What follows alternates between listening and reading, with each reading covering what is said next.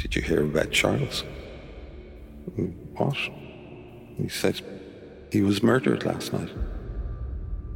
And you immediately think, say that again, because I didn't hear it right. And yet you know you did.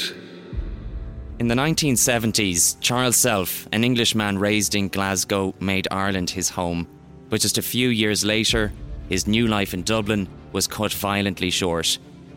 On a bitterly cold morning in January 1982, the talented TV set designer was found dead in a pool of blood at the bottom of his stairs. This was a classic case of overkill. But who killed him and why? The drawing and the description of the person's voice doesn't match with the person that came home in the taxi. Charles was an openly gay man in 1980s Ireland, a time and place where your sexuality could cost you your job, your freedom, and even your life. You blame the person who's dead as opposed to the person who's holding the knife. Is that why he was killed? Or was it a robbery gone wrong? Did he know his attacker? Or was this the act of a random, cold-blooded killer? The murder squad had leads, but were the detectives more concerned with the names in Charles's little black book than actually finding his killer? Now on top of it, you had a murderer out there. I'm Frank Graney, host of Inside the Crime, an exclusive true crime podcast for News Talk. Following our #1 podcast last year, Inside the Crime is back with Season 2, The Charles Self Murder. It just rang out.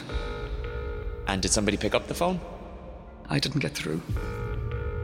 We'll pore over all of the evidence and speak to those who knew and loved Charles, as well as the detective who turned the whole case on its head.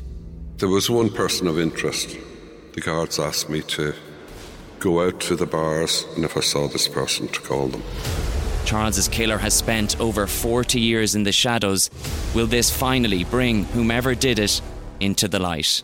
And then they said, "Do you mind if we ask you a question?" I said, "No, fire away." And they said, "You wouldn't happen to be one of them boys yourself, would you?" Subscribe now to Inside the Crime, out November 8th. And for more exclusive content from the series, visit newstalk.com/deeper inside the crime.